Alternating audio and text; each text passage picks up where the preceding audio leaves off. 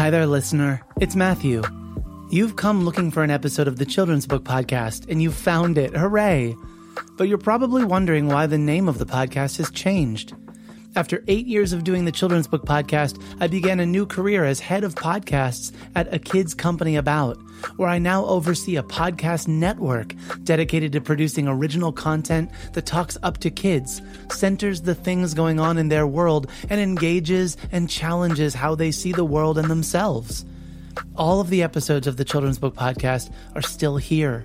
But now, if you're subscribed, you'll get new episodes of Worth Noting, a kids podcast about current events, hosted by me.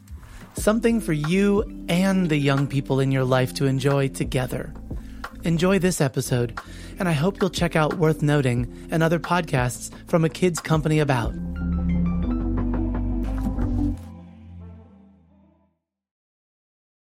And groceries happen groceries. To be our thing, because the allergies we have to eat, really clean whole foods. Well, it's probably good for you. I would say my kids are probably getting spoiled on how good apples can actually taste, or how good whatever can actually be. So you're not wrong. Right. Maybe one day though they'll appreciate, do you realize how much money we dropped on you for food? for food. Healthy, fresh food. And you were monsters that ate constantly. Do you realize? Non-stop. And you're not even teenagers yet. It's just wait till they get to I be know. teenagers. It's only going to be worse. They will eat everything. A series of chapter books taking design inspiration from Japanese snacks. These books caught my eye right away, and I was so pleased to meet the charming, sincere, and multi-layered characters within. This is the Children's Book Podcast, episode number 452. I'm your host, Matthew Winner, and today I'm speaking with Debbie Michiko Florence, author of the Jasmine Taguchi series. Jasmine's adventures with family and friends are already helping waves of children see themselves and their friends for the first time, as evidenced by what my own students are saying as they've discovered and loved the Jasmine Taguchi books. And that's not by accident. Before we jump into the conversation, shout out to all my patrons, those folks who are supporting the podcast and helping keep the lights on, care of our Patreon page. Thank you, Jenny Sue, Amy, Kate, Darshana, Nicole, Jarrett, Mike, Link, Anitra, Lynn, Cynthia, Doug, Amanda, Ruth, Laura, Judy, Karina, Teresa, Elaine, and others who are coming with me on this journey. You're welcome to join us as well. Just visit patreon.com/MatthewCWinner and pick the support tier that's right for you. And now a word from our sponsors. The Children's Book Podcast is sponsored by Gallery Nucleus, an art gallery and bookstore where you can find prints, books, and other gifts from some of your favorite children's book illustrators like John Clausen, Christian Robinson, and more. Gallery Nucleus is offering listeners 15% off your next purchase by entering in the promo code WONDER18. Visit GalleryNucleus.com to discover more, or click on the Gallery Nucleus banner at MatthewCWinner.com/podcast. The Children's Book Podcast is sponsored by Storyteller Academy. Learn the art of storytelling from published authors, illustrators, and editors at Storyteller Academy. The team shares our mission is to help aspiring storytellers learn the craft of storytelling by sharing our creative process intimately. We believe everyone has a story to tell. Listeners of the Children's Book Podcast are invited to a free mini class. Enroll today at StorytellerAcademy.com/wonder, or click on the Storyteller Academy banner at MatthewCWinner.com/podcast. And now please welcome my guest, Debbie Michiko Florence, author of the Jasmine Taguchi series. Welcome to the podcast, Debbie Michiko Florence. I am excited that you're here.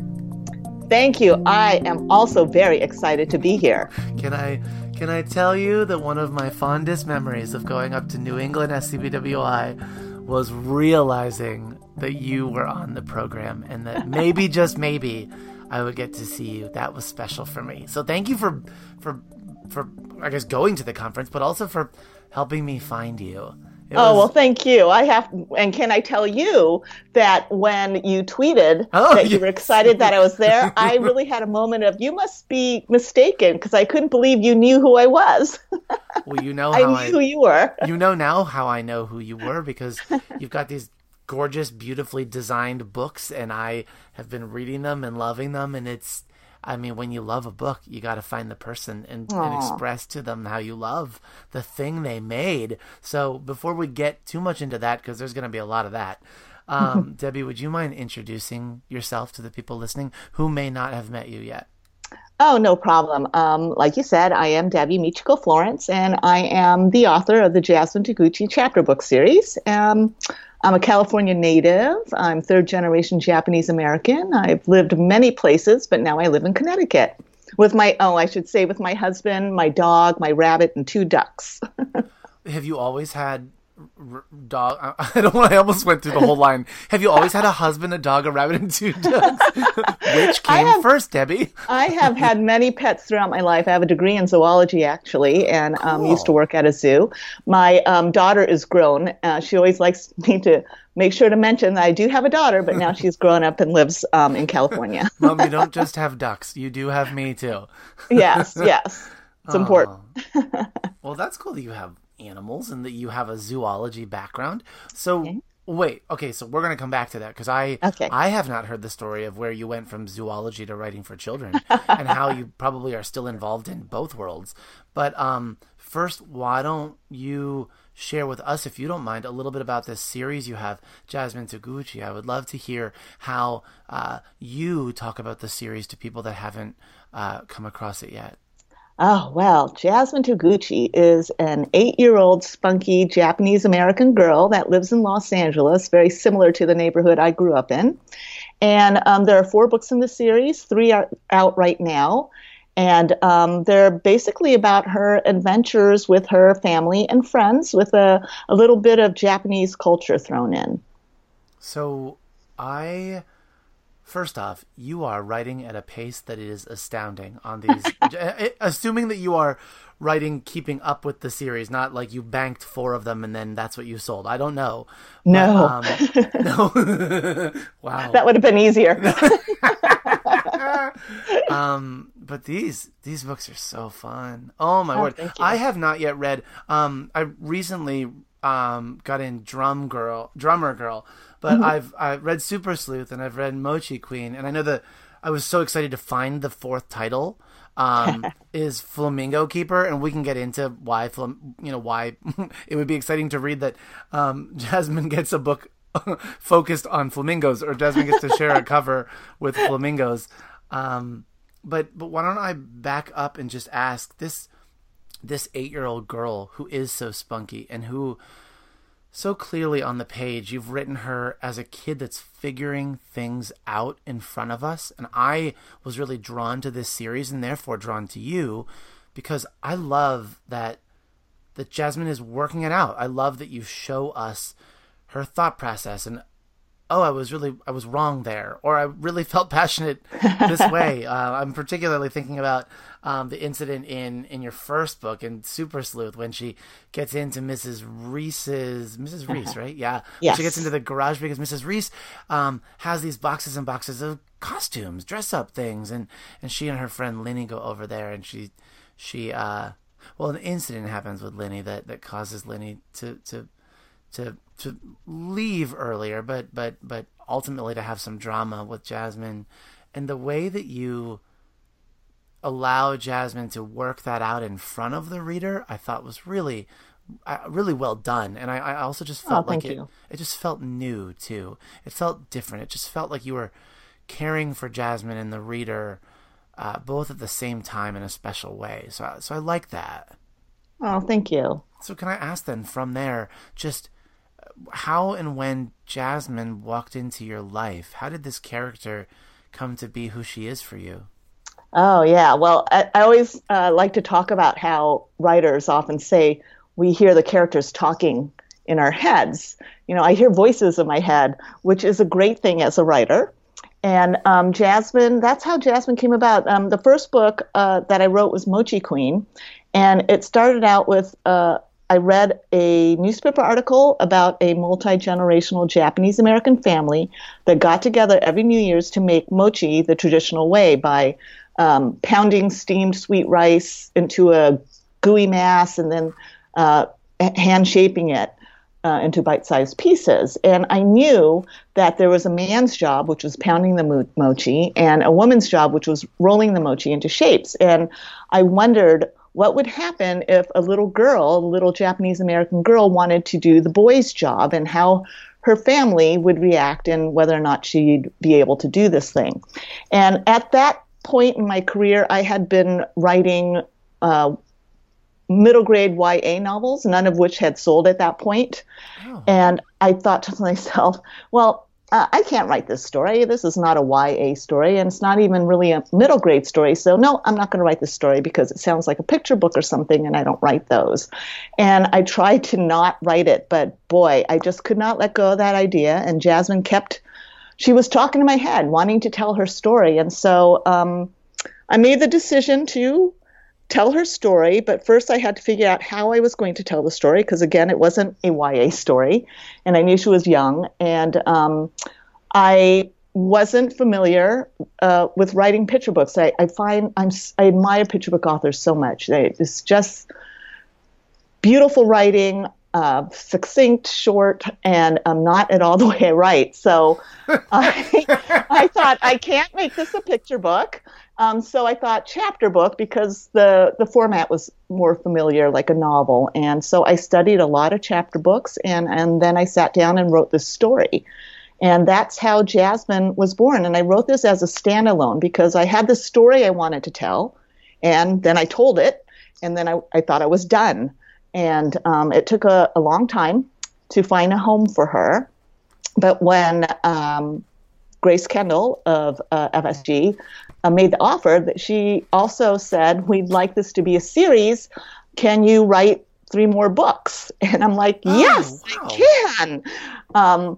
But of course, because I didn't have any ideas. Because you say yes, right? You never say, no, I can't make a series. Right? I mean, I was just so thrilled. And I knew her very well. So I knew I could come up with more ideas. But at that moment, I didn't. I wasn't about to say no. How did you know Grace well? How did I know her? Yeah, how did you know her well? You said you knew her very well. Oh, no, I knew Jasmine. Oh, I'm sorry, you knew Jasmine. Okay, that makes more sense. I was like, you knew the editor well, and so you were writing more for her? That's amazing. No, I knew Jasmine. You knew Jasmine well. I'm sorry. Now I know Grace well. Very good. Yes. So I'm glad that you knew this girl, and that this girl showed you a different kind of story. A story that you didn't know maybe you were capable of writing, or that you would ultimately be identified as writing. And that from there 4 stories came out. I didn't realize that Mochi Queen was first, also because when I received both Mochi Queen and Super Sleuth at the same time, but your publisher has done such a clever thing, which is that in the end of each of the books, and I do think that this is like the most clever way to get a reader reading, you include the first couple chapters of the next book, or of another book, I should put it that way. Another Jasmine Taguchi book. And so it not only says, hey, by the way, there's another book that you can read, or there's other books in the series, but also let's start the story so you have an inkling of what this one's going to be about. I like that. I love that they did that. Idea. Yes. Yeah. Yes. Well, and then they also did the other thing that I think is one of the most important things you can do with a children's book, and that is that they designed the heck out of the books. Oh my gosh, I love it. So pretty. Have you laid them? I think we talked about that. Maybe this is what we talked about when I met you. How gorgeous they are laid out in a row. Oh yes, so I love it. And I do have the cover of Jasmine Taguchi Flamingo Keeper. I don't have the book yet, but I unwrapped one of the other hardcover copies, and I wrapped the Flamingo Keeper cover around another one just so I could see them all laid out. I just love what they've done. The entire team has been absolutely wonderful. To call it out for people that haven't seen it yet, and I'll put the images of the covers in the show notes so people can see, but they just have, you've got, I understand design to know that, like, we always want the title in the same place, and we can swap out colors, but we always want the character to be positioned in the same place. Sure, but you've got what is essentially like a watercolor rendering of Jasmine, and then the title and sort of these spotlights that are hitting the title are different colors and different shapes based on the different book, and they just pop. They're just beautiful, and they don't look like, this is probably intentional too, they don't look like anything else on the shelves. Yeah, I mean, yeah, I have to agree. And I know from what Grace has told me, the designer, Christy Radwilowitz, actually took her inspiration from Japanese snacks and manga. And so that those bright colors and the bubbles and all that is just, when I saw the design, I nearly cried. It was like above and beyond what I had envisioned. Well, I'm not very visual, so I don't know that I envisioned anything. But when I saw it, I was just like, yes, that I absolutely love it. It's very reminiscent to me of the manga I read as a child. So, I love it. I remember you saying the Japanese snacks. That's right. Yeah. Oh, that's so great. And what a perfect way to lend itself for, like, when you do book signings, you lay out the snacks and they already coordinate with your books. Yeah, I love that. Oh, that's so good. So I wondered, as I was saying that to you, you mentioned that you sort of went and read different chapter books to get a sense of, well, to sort of study the format and to study what those stories were like. What books were you reading, or what resonated with you? What is sort of if I can ask this straightforward, because it might not be this direct of a line, but what's sort of a mentor text to Jasmine Taguchi? What are ones that you feel like are sort of ones that resonated with you? Well, I wrote this story, Mochi Queen, in 2010, so a while back ago. And at that time, I had went to the library, took out a bunch of chapter books, but the ones that really resonated with me were Kate Mesner's Marty McGuire and Grace Lynn's Lingenting, and of course Ivy and Bean, which probably was the one that I most resonated, because I'm like, okay, this is kind of the age group that I'm looking for. I knew that Lingenting was more of a very early chapter book, and I knew that wasn't going to be what I was working towards either. But just those three, the Kate Mesner, Grace Lynn, and Ivy and Bean. I'm so sorry. I forgot the author's name, and I feel terrible about that. But anyway, so those are the three books that I most studied, and I read the series. It's so funny because I read their series. I read more than one book and saw how the series worked, but in my head, I wasn't thinking series. So now that I think about it, but I did that. I read these series, studied them, and thought I was writing one book. So that's awesome. That's awesome. I just looked it up because it was bothering me, and I could picture where it is on my library shelf, but I couldn't picture. I could picture that the illustrator was Sophie Blackall for Ivy and Bean. The author's Annie Barrows. That's right. Annie Barrows, and that's significant too because Annie went off to write something older most recently. She recently has been writing. Is it adult novels? She's been writing something different because they're coming back with another Ivy and Bean, maybe the 10th book or something.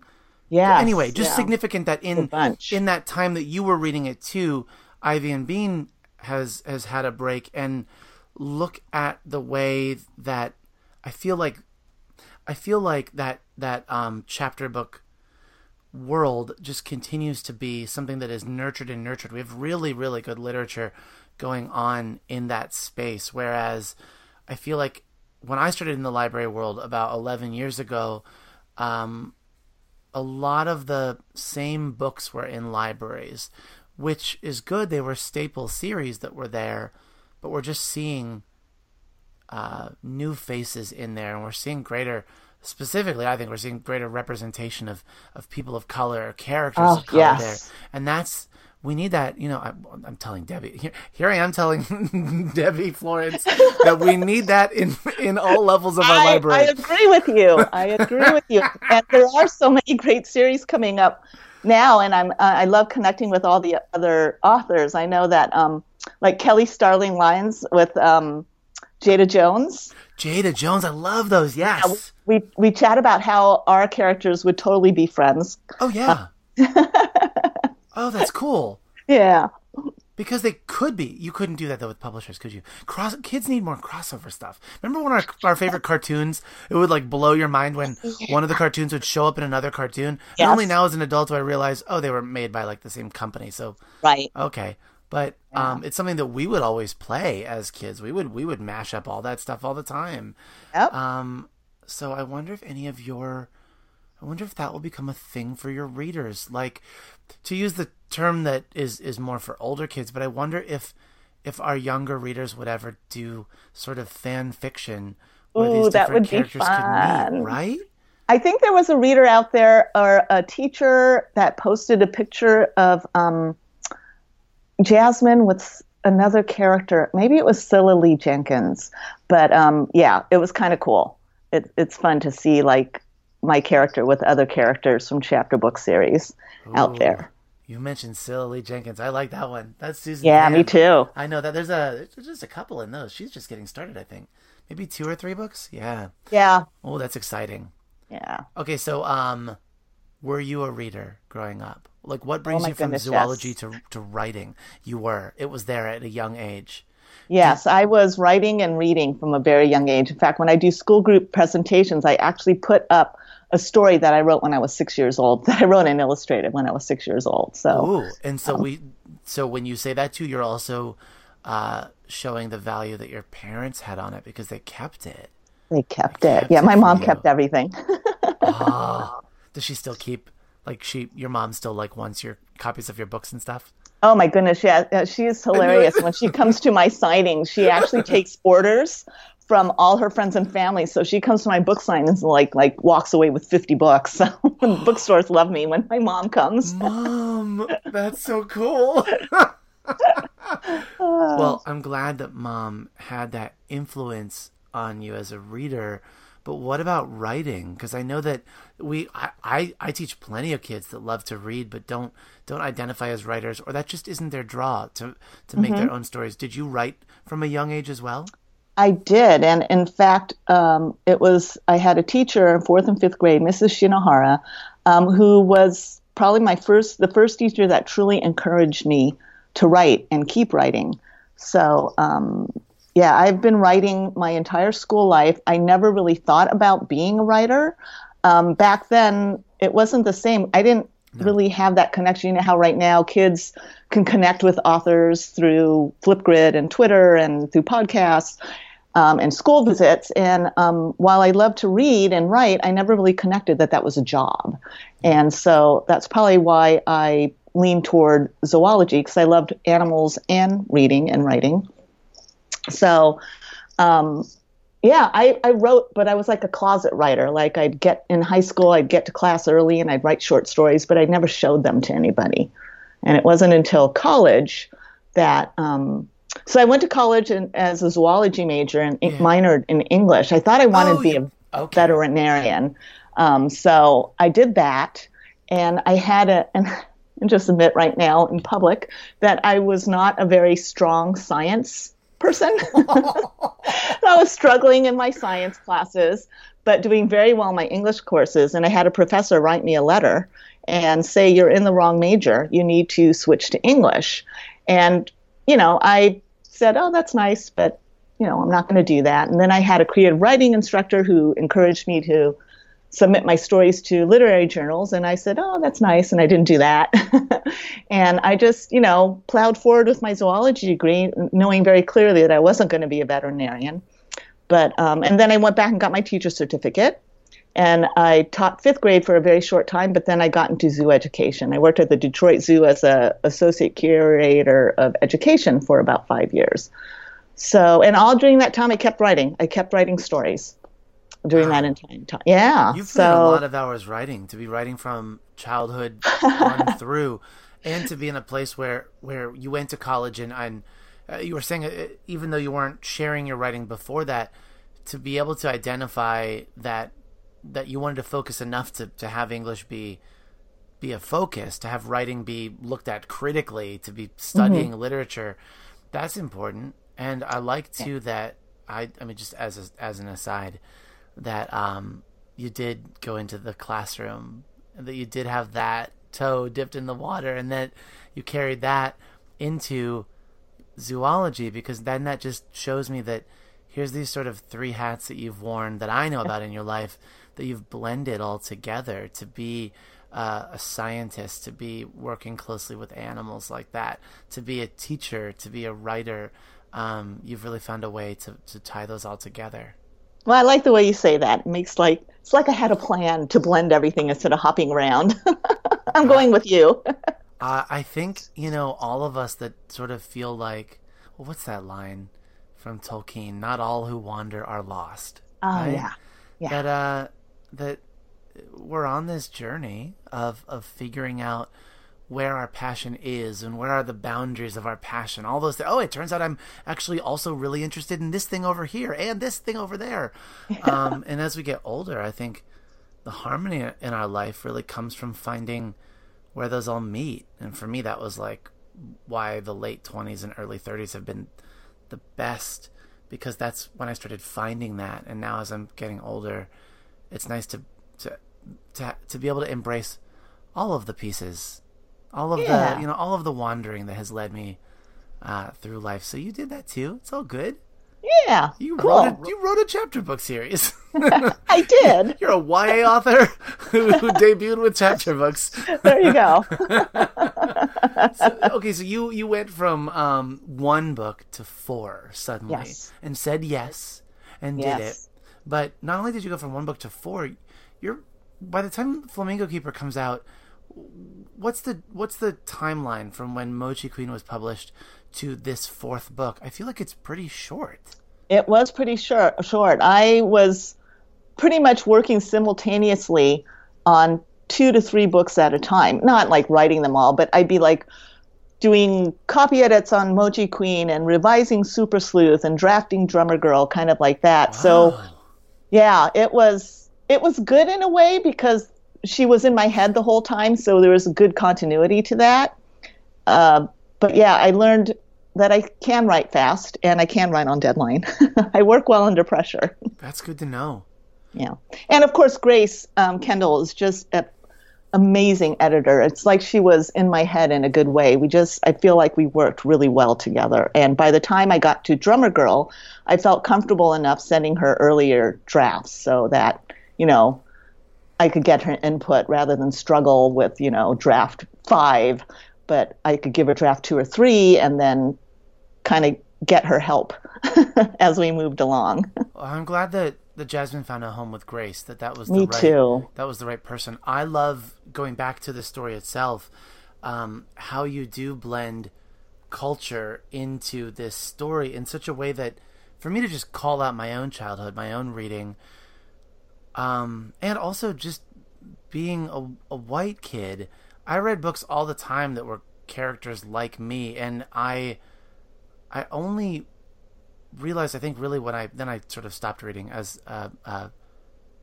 late elementary and middle school and high school, and back in for college though. But as I came back in, and especially as I started reading children's literature again, I started to realize how many holes there were in what I was reading, or how many gray areas, how many places I hadn't been reading outside of my own experience. And so to read a book like Jasmine Taguchi for not only for myself but also in consideration of my readers, my students, all of them, all the readers that I'm raising, I love just how you just talk about Mochi, and you just talk about Girls' Day, and you talk about all the number of things in my head that are cultural references but are just part of the story. It's not like, okay, now reader, I'm going to stop and explain to you what this thing is so that and now I'm going to stop again and explain and stop again. There's nothing like that. This is a kid. Let me call it out, because you do, I think, a really beautiful and brilliant thing, which is that you introduce Jasmine to these kids the same way that they would meet a friend. You meet a friend, and as you get to know this friend, you get to know their family, or you get to know their culture, or you get to know how their lunch might be packed differently from yours, or their holidays might be different, their traditions might be different, all these different things you get to know.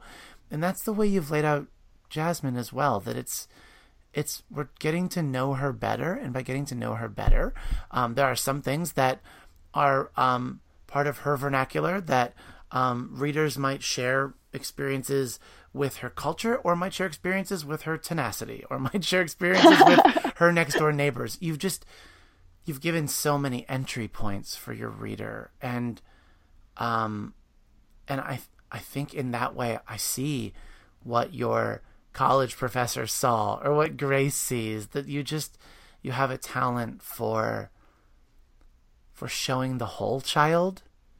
Oh, thank you. And that to me, Debbie, really indicates how well you do know Jasmine, and how well you've listened to that voice of her speaking to you for those years that you've been listening to her. Thank you. Yeah, she is. She likes her voice to be heard. That's for sure. Wait, so but no, go ahead. Go ahead. No. I was gonna talk about Girls' Day, because Girls' Day you write with such fondness that I couldn't help but feel any of these books, but it could be that you're this skilled of a writer, but it feels so personal. So can I just ask you directly, how much with experiences in common do you share with Jasmine? Well, experience-wise, a lot. My personality at that age was not at all like her. I was a little bit more introverted, although I don't think my mom would say I was. And I was more like Sophie. I'm the big sister, so I was the bossy big sister. And I think Jasmine's personality is very much more similar to my daughter when she was that age. But culturally, yes, that is pretty much my life when I was growing up. We celebrated Girls' Day. By my sister and I would dress up in kimonos, and my mom would put up the doll display, and we weren't allowed to play with the dolls, and we'd sit there and take pictures, and it would be a very special day because it was, Girls' Day. And then as we got older, my mom invited my friends over, not only my Japanese American friends, but friends of all races, so that in that way we introduced Girls' Day to my girlfriends, and it was like having an extra birthday party every year. So that was fun too. Oh, that's cool. Yeah, I should say that you've got a great multicultural cast, if I could call it that way. That there are all of these children throughout the books, that just all of her classmates, that just share in being who they are. It's really neat. In the back of the book, you often include, like, here's how to fold origami, or here is how you put on a kimono, and the 3 different layers. And as you do that, or here's information about Girls' Day, or any of these things. But as you do it, we've got these great illustrations. We should call out your illustrator, I think. Elizabeth Vukovic. Yeah. Yes. She is awesome. Because, I mean, come on. I'm sorry, Elizabeth, that I haven't mentioned you yet, because you are such a big part of this series. She is a huge part. Yes. She, again, I'm not very visual. I had like a vague sense of what Jasmine and her friends look like, but it wasn't until Elizabeth shared her sketches. Yes. And again, I cried because it was like meeting my baby for the first time. And it was her. I knew that this was Jasmine, and she has done an amazing job with all the illustrations, with everything. I just love what she's done. I think about what it means to create a character for a chapter book series, like what it meant for, I don't know, Peter Reynolds to create Judy Moody, or what it meant for these different illustrators to create these characters, because these books are read over and over, and they're at an age when a kid really owns that. I read this book. I read Magic Treehouse. I read Judy Moody. I read Captain Awesome. I read Geronimo Stilton. Whatever it is, you take ownership in what you read, and so you get to know those characters in a real way. So not only, I think, was it so important that you wrote Jasmine the way you did, but also when we see her, as often as we see her in all of those spot illustrations, I think that Elizabeth really just, she really nailed it. I think she knows Jasmine really well too. Yeah, definitely. Well, and I was going to say too, I like that whenever she shows putting on a kimono, or putting on what was that in Drummer Girl? Tell me the name. Oh, Hachimaki. Yes, Hachimaki. Yes. Putting on wrapping the hachimaki, the band around the head, that she shows different kids doing it. It's not just Jasmine. Yes. It's all kids. And so I don't know. There's those little things, those little choices that I feel like are just, I know they're intentional and they're so smart. It's so smart to do it. Yeah. And it's funny because, I grew up in Los Angeles and I grew up with multicultural population. It was just part of my life. And I had a lot of Japanese American, Asian American friends, but friends of all races. And so it wasn't until I left California that I kind of got more of a sense of, how monochromatic some places can be. So I felt very strongly about creating a chapter book series with a character like Jasmine, who is Japanese American, but she's fourth generation, and she's very American. She considers herself an American, but of course there are just like these cultural things that happen in her family that feel very natural to her too.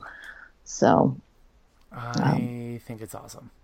Thank you. I as well live in a very multicultural area in Maryland, and we're so grateful that our kids that they get to be part of this community, right? Yes. That their experiences are valued, and that they are able to value other people's experiences and just get an education in the world and in friendship and in tolerance and in love and respect in ways that I grew up in the middle of Pennsylvania. I did not have diversity where I grew up. Mm-hmm. And that's not to say I didn't grow up with great people, but I had a lot of learning to do about the world as I continue to grow up. And I'm grateful that even if our children are not in schools where the population is as diverse, I'm grateful that children's literature is getting there, or people are working to get there. Yes. Yeah. I agree. Yeah, definitely. And it's interesting because in my head, the book was Jasmine's for everybody. And the response I've been getting from the Japanese American and Asian American community has been really, touching and amazing. Like from people of my generation writing to me and saying, I wish I had had these books when I was, young.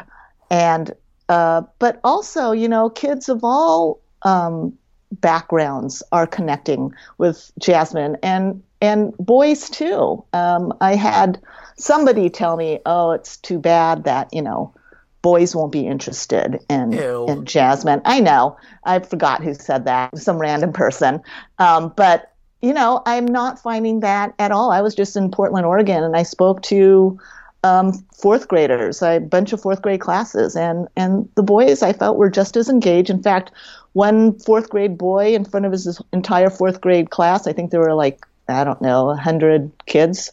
And he raised his hand and said, my little sister had Mochi Queen and I read it in an hour and I want to read the rest of the books. So, you know what? I'm thrilled that Jasmine is, becoming a friend to many kids, boys, girls, and kids of all backgrounds. I wonder if we're starting to see a breakdown of gender norms or gender stereotypes. If kids, because my students read everything. I have so many boys that are proud to walk around with sisters, with Reina's sisters or ghosts or anything like that, or that they don't shy away from checking out any book that has, I don't know, something that you might stereotypically be like, well, that really is kind of glittery, shiny, but they're readers, or they read it. Well, I guess to call it out. My 4th and 5th grade books, boys are probably reading it to try to understand the girls. Hey, that works. Maybe the secret's in here, but at least again in the fishbowl that I teach in, it looks as though my students, my classes are very tolerant of kids just being readers and reading what you want to read. Yeah, I think that's awesome. And that's a testament to you and, the community that these kids are growing up in too. There it is. That's awesome. Debbie, listen, our time has flown by, and I think you and I need to schedule like weekly times to talk, because I have more to That say would to be you. awesome. Yeah. I would love to keep chatting with you. We don't need to record every one of them, but maybe some more. But before I let you go, I want two things. First, I want to just thank you. I'm really grateful that Jasmine found me. I'm glad that I got to meet Jasmine Taguchi, and through her and through loving her and really seeing her, I'm glad that I also got to meet you, because I feel like now I know her even better through you, and I know you in a lot of ways better through her. So thank you for saying yes to coming on and talking to me. Well, thank you for inviting me. Thank you so much. It was a pleasure. And the second thing is the place I always like to leave things, which is with my readers, with your readers, with my students. So I'm going to give you last word here. I'll see a library full of children tomorrow morning. Is there a message, Debbie, that I can bring to them from you? Oh, definitely. Looking back at my long journey here and at Jasmine in Mochi Queen, it's dream big and go after your dreams.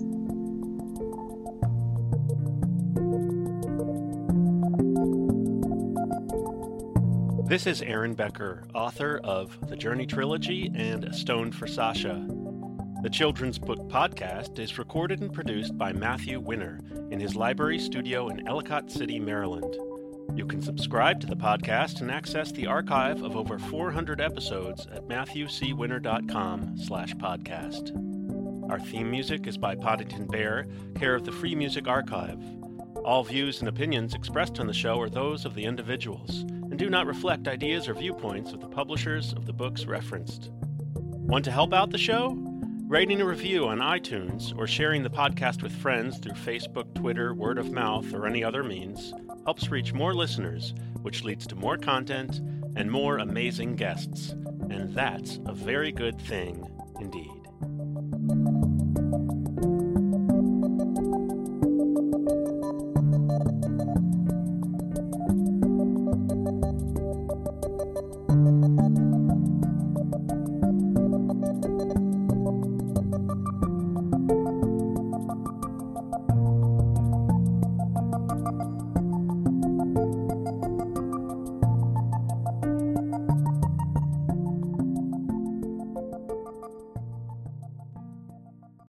We know you value what you put in front of your kids, especially when it comes to screens and podcasts. That's why we're excited to share a new podcast from our friends at Sleepiest, creating bedtime stories to help your kids fall asleep fast. Hello, Abby here. If you've got children and find bedtime's a struggle, I'd like to tell you about Coco Sleep, a children's story podcast designed to make bedtime a dream. Coco Sleep turns a chaotic bedtime into cozy bonding time. The stories are delivered in a pace that gently slows. Rumour has it that no one's ever heard an ending. So search Coco Sleep on your favourite podcast app and let's make bedtime a dream. That's KOKO Sleep, and I'll see you there.